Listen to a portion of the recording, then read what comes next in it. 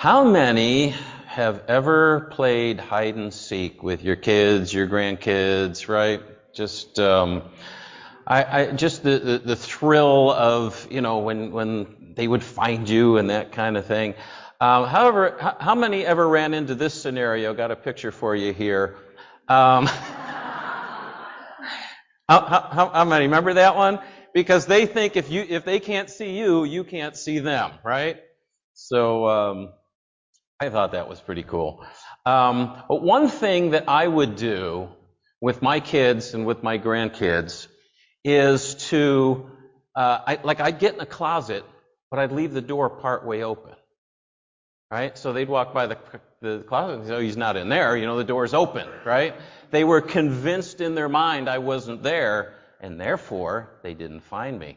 So I'd have to, or giggle or whatever, and then they would finally find, But it's kind of like that with God.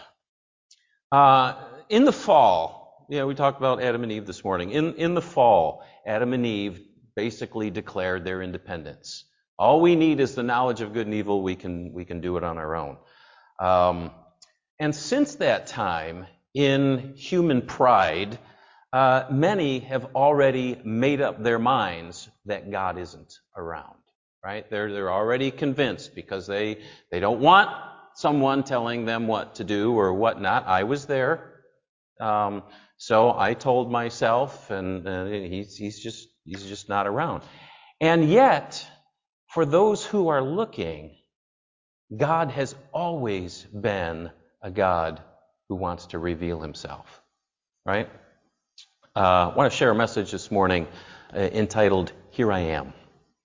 Here I am. Romans chapter 1, verse 20 says this about God. For his invisible attributes, namely his eternal power and divine nature, have been clearly perceived ever since the creation of the world in the things that have been made. So people, are without excuse. We can tell ourselves this and that and the other thing, but it's clear.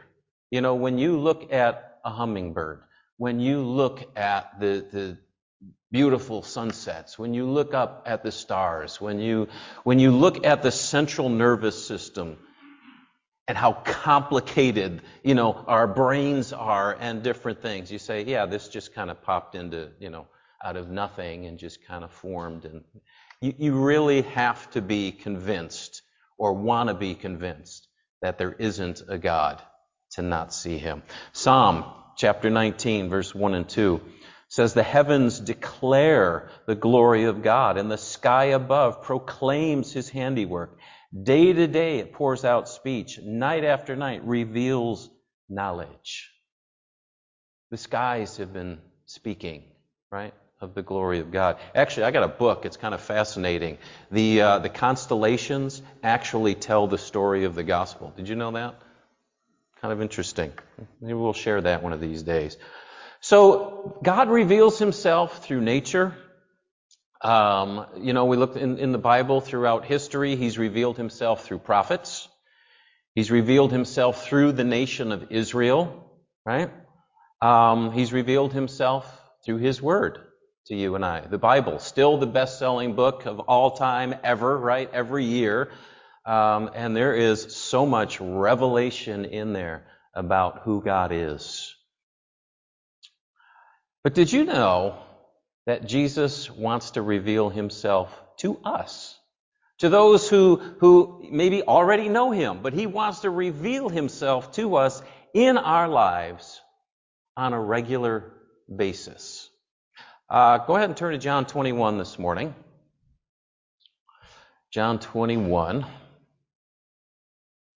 going to begin at verse 1.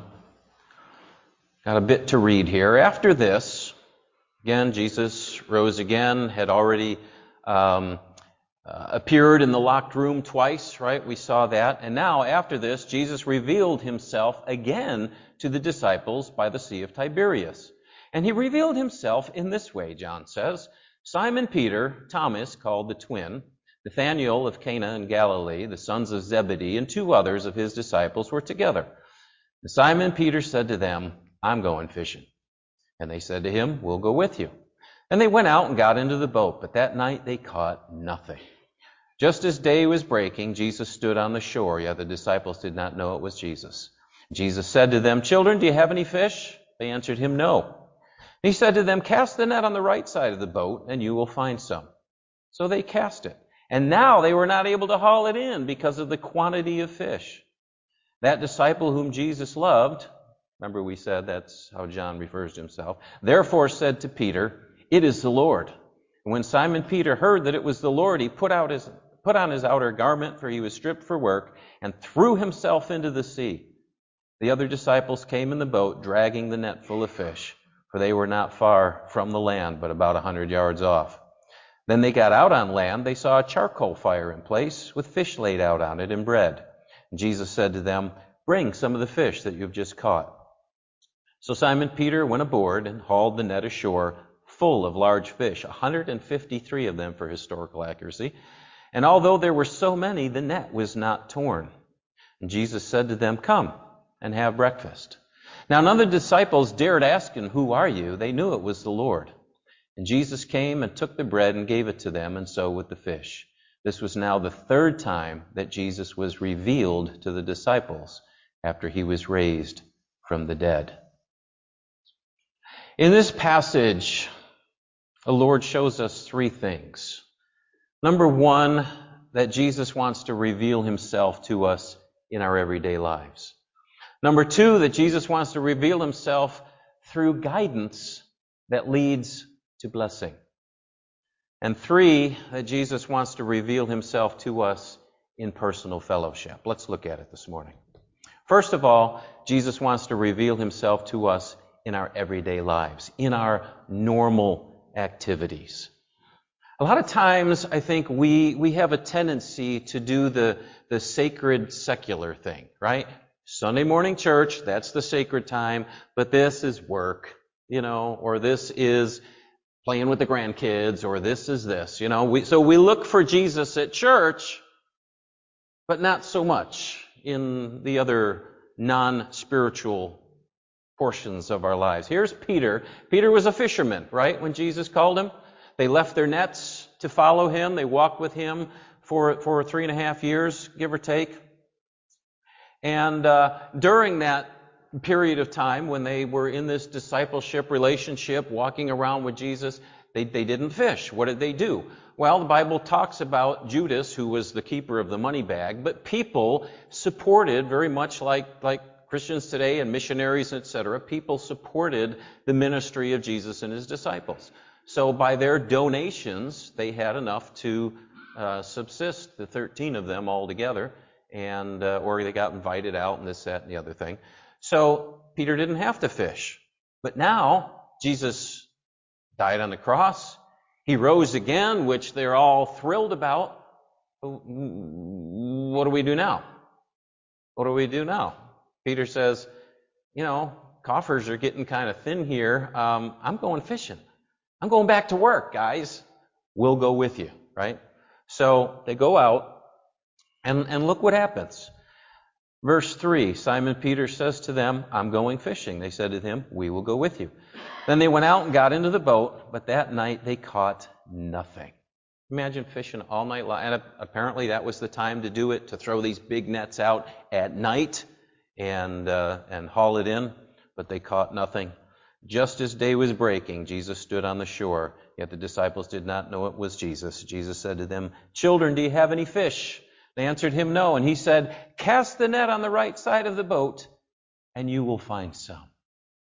See, Jesus chose this very specific moment to show up in the lives of the disciples. Not on the Sabbath, not when they were at the temple, not when they were in prayer, not when they were sharing the gospel with other people. He chose the time to show up right when they were in the middle of work. Pretty cool, huh? Right in the everyday stuff. And what does he do in that time? Our second point, Jesus wants to reveal himself through guidance that leads to blessing.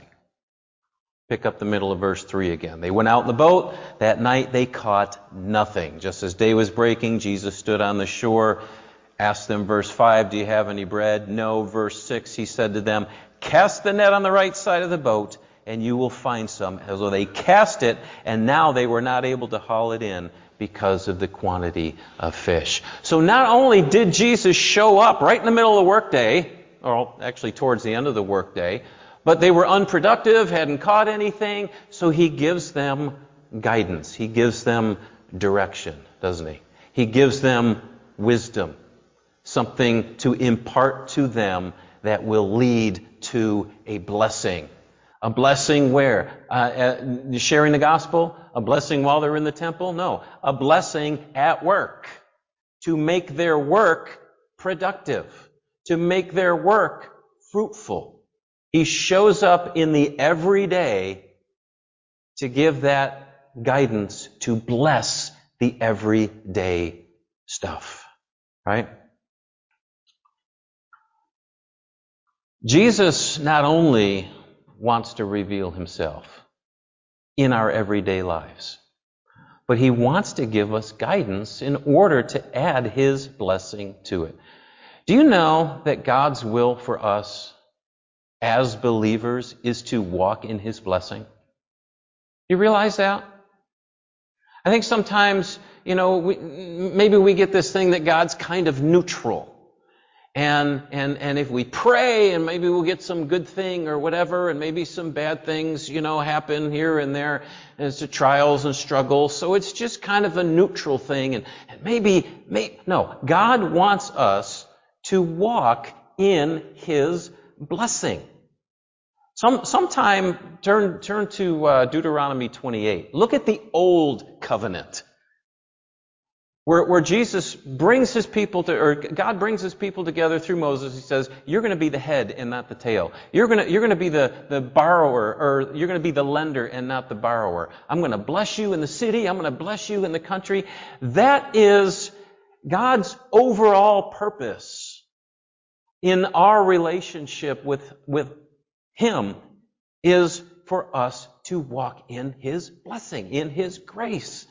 It's been that way from the beginning. He designed Adam and Eve to walk in his blessing, right? Genesis, right in the beginning again, looking at Adam and Eve. And he blessed them, and he said, be fruitful and multiply, right? They were designed to walk in his blessing. That is his design for us. Let's say you're a plumber. Okay, any plumbers here? I don't think we have any plumbers. We've got people who can do plumbing. God does not want you, if you're a plumber, to be an average plumber. Okay? He wants it that it be evident to the world around that you are different, that you are knowledgeable, that you are skilled, that you are diligent, that you're efficient, that you're friendly and courteous and fair and prompt and cheerful, that you have a great attitude on the job. That's what God wants, right? Why? So that you're standing out from the rest. He doesn't want us to be average. He wants us to stand out, right? So that we are showing that we are in relationship with him, so that we're showing that we walk in his blessing. Nowhere is this more evident, I think, than in the life of Joseph. If you remember, his brothers were jealous of him because his dad favored him. So they staged his death and sold him into slavery, if you remember the account. Talk about real life stuff.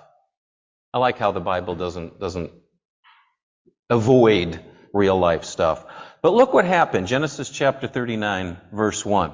Now Joseph had been brought down to Egypt, and Potiphar, an officer of Pharaoh, the captain of the guard, an Egyptian, had bought him from the Ishmaelites who had brought him down there. The Lord was with Joseph, And he became a successful man. And he was in the house of his Egyptian master. And his master, what? Saw that the Lord was with him and that the Lord caused all that he did to succeed in his hands. There is something different about my slave here. Right? And what happened, if you know this story, he put Joseph in charge of his whole household, all of his goods, his flocks, his herds, everything. He put him in charge. Why? Because he saw that God's hand was on his life. That's what God wants for you and I as we walk in his blessing.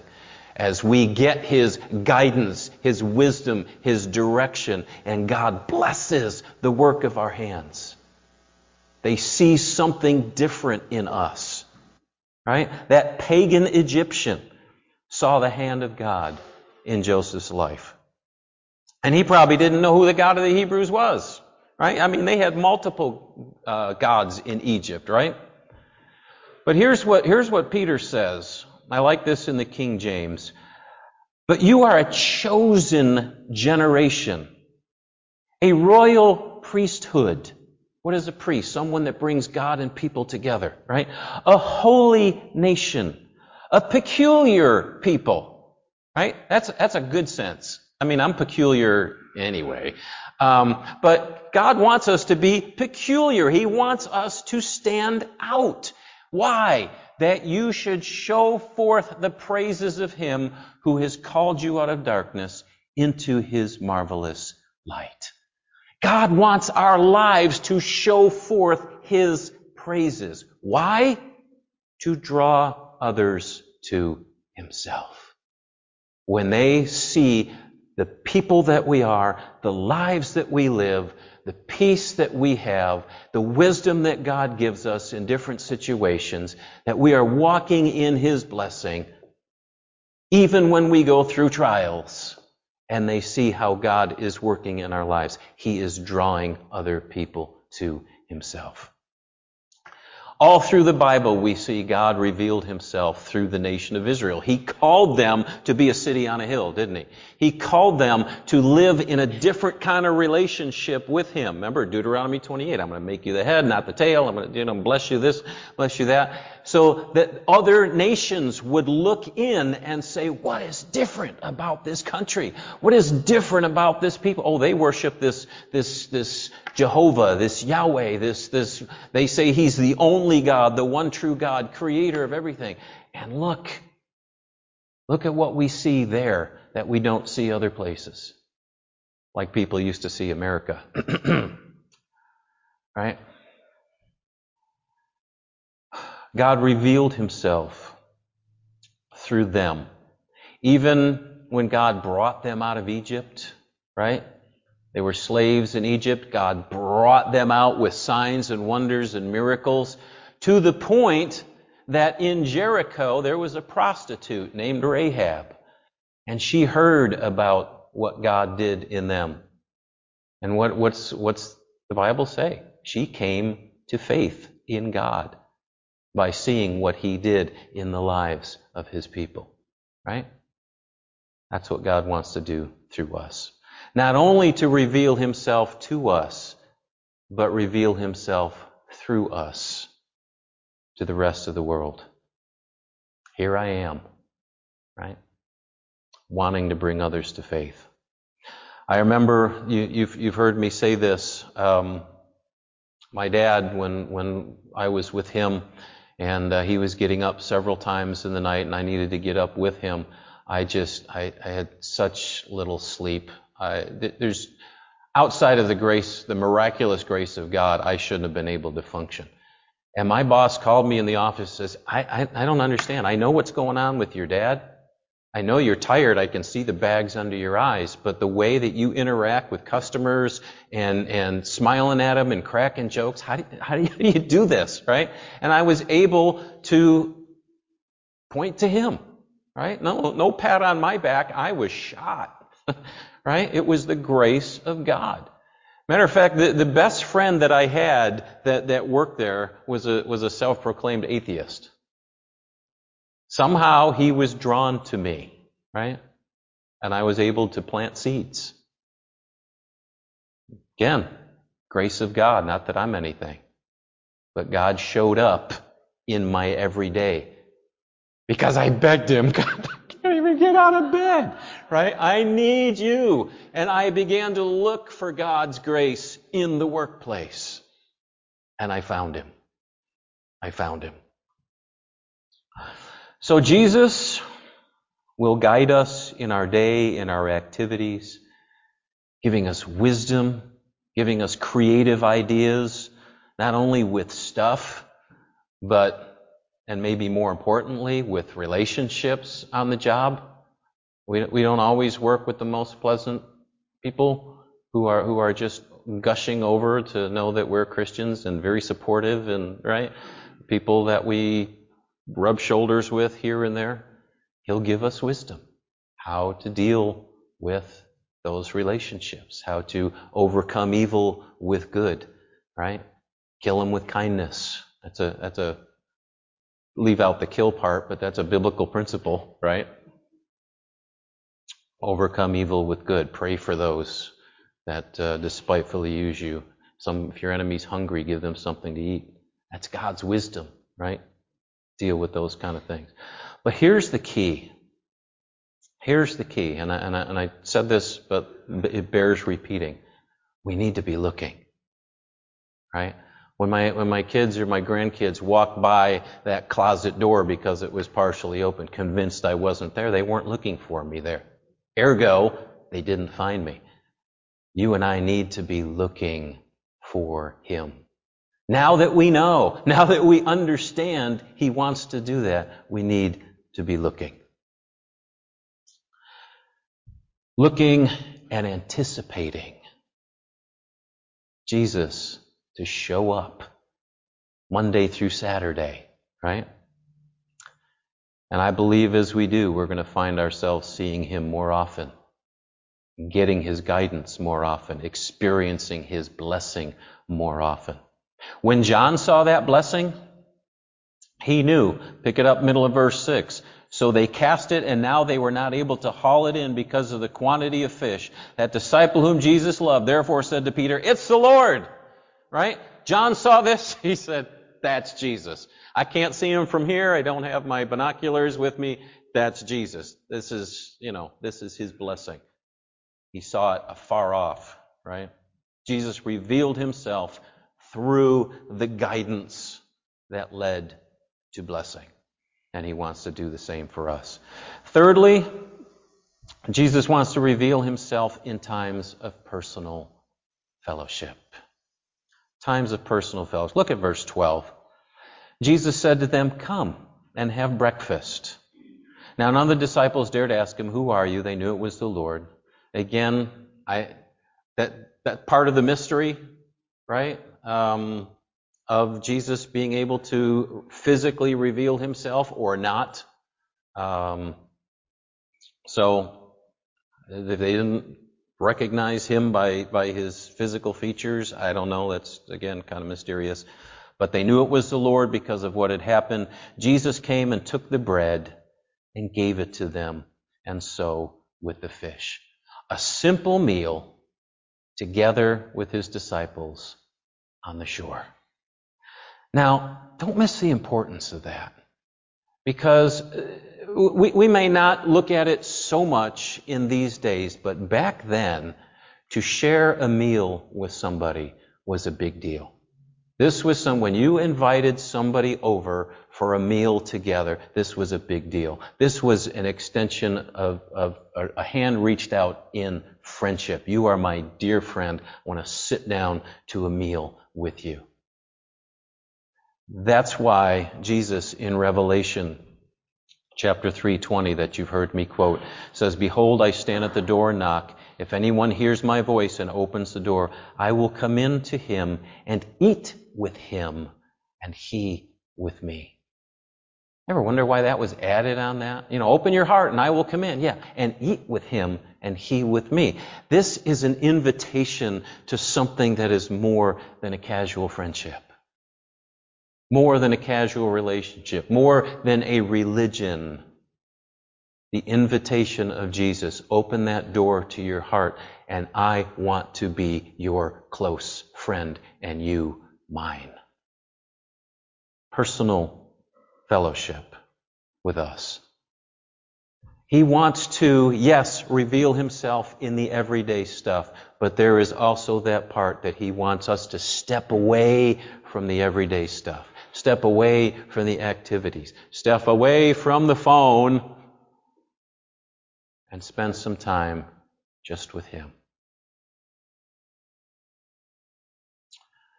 To talk to him. To share our hearts with him. Our burdens, right? Bible says, cast your cares upon him because he cares for you. Was it yesterday, the day before? I'm thinking about different things that are going on, and the Lord got me again. Have you been praying about that? No. How many things that we worry about, that we're stressing about, have we prayed? He got me with it, right? Have we actually lifted that up to him with a sense of, God, here's this tough situation that I'm going through, and then sit back and not only get the peace of knowing that I've put it in his hands, the one who's promised to work all things together for good, but then to listen for that wisdom. Listen for that creative idea. Listen for that scripture verse that I read back, however, and now there it is. Oh, that's how it applies to this situation. This is how God wants me to handle this. To lead me to blessing. Right? All that can happen as we take the time, put everybody and everything else aside, and get together with him. He wants to share. The God of the universe wants to share personal time with you and me. That's crazy. But he does. Jesus loves me, this I know, for the Bible. The song In the Garden, right? I come to the garden, what? Alone. While the dew is still on the roses. It's still early in the day. That's a great time to get together. But if you're not a morning person, I got to get a gallon of coffee before I can function. Okay, he understands that. But whenever that time is, preferably not late at night. Oh, Lord, thank you for this time. Been there, done that. But he wants to spend that personal time with you and me, right? So that he can alleviate our burdens, give us peace, give us joy, remind us of his love, give us wisdom, give all that kind of stuff, right? Personal time in his presence. But again, we need to be looking for him in order to find him, don't we? I want to try an experiment here. I hope this works. Go to the next picture. Some of you have probably seen this. What I want you to do is, for the next 20 seconds, if you see these 4 dots right in the middle, 4 dots right here, I want you to stare at those 4 dots. Don't move your eyes from those 4 dots. Just stare at them. Stare at them. Stare at them. Keep staring at those 4 dots. Now look up at the ceiling.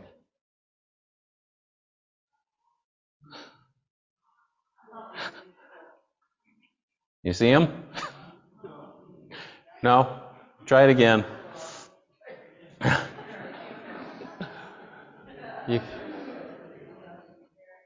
How many saw Jesus? All right, lots. Okay. So, sorry, Eric.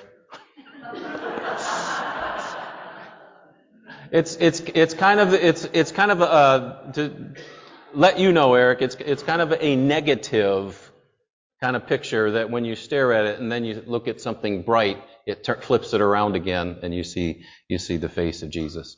So he was there all the time, right? but we didn't see Him until we really looked. And that's the point. We got to be looking. We got to have expectation. See, the gospel, the good news that Jesus bore our sins on the cross and rose again in victory so that we could have forgiveness, so that we could have eternal life, is not just Jesus revealing Himself as our Savior. It's about Him continually revealing Himself in our lives. It's part of the whole relationship thing. We say it's not a religion, it's a relationship. He wants to show up in our lives a lot more than we're looking for Him. Amen? In the everyday stuff, giving us guidance that leads to blessing and drawing us apart. Like me giggling to my grandkids, come and find me, right? Drawing us into that personal time with Him. And through all that revealing of Himself to us, He wants to reveal Himself through us as we are changed by all of that. He wants to reveal Himself through us to others to draw them to Himself. And that's what it's all about, right? Remember what He said a couple places in the Scriptures. He says, you will find me when you look for me with all your heart. Amen? Let's pray. Lord, we do thank You that You are a God who wants to be found. Not to force Yourself, but to gently call. And You're there even when we don't see You. Help us, Lord. Help us. Of course, we know You're here today, and we're praying, and we expect to connect with You today. But I pray, Lord, that You would remind each of us tomorrow, in our Monday, in our mundane, in our everyday stuff, that You're there, and that You want to be involved. You want to help us to be fruitful. You want to help us to find peace and joy and You in the midst, so that we can go into this week with an expectation of seeing You. Speak to us, draw us, Lord, we pray. And since I don't want to sing from the piano, let's just do this a cappella this morning. Open the eyes of my heart, Lord. Open the eyes of my heart. I want to see You. I want to see You. Make it your prayer. Open the eyes of my heart, Lord. Open the eyes of my heart. I want to see You. Oh, I want to see You. To see You high and lifted up, shining in the light of Your glory. Pour out Your power and love as we sing, holy, holy, holy. Holy, holy, holy. Holy, holy, holy. Holy, holy, holy. I want to see You. Sing that in the car on the way to work, right? Amen.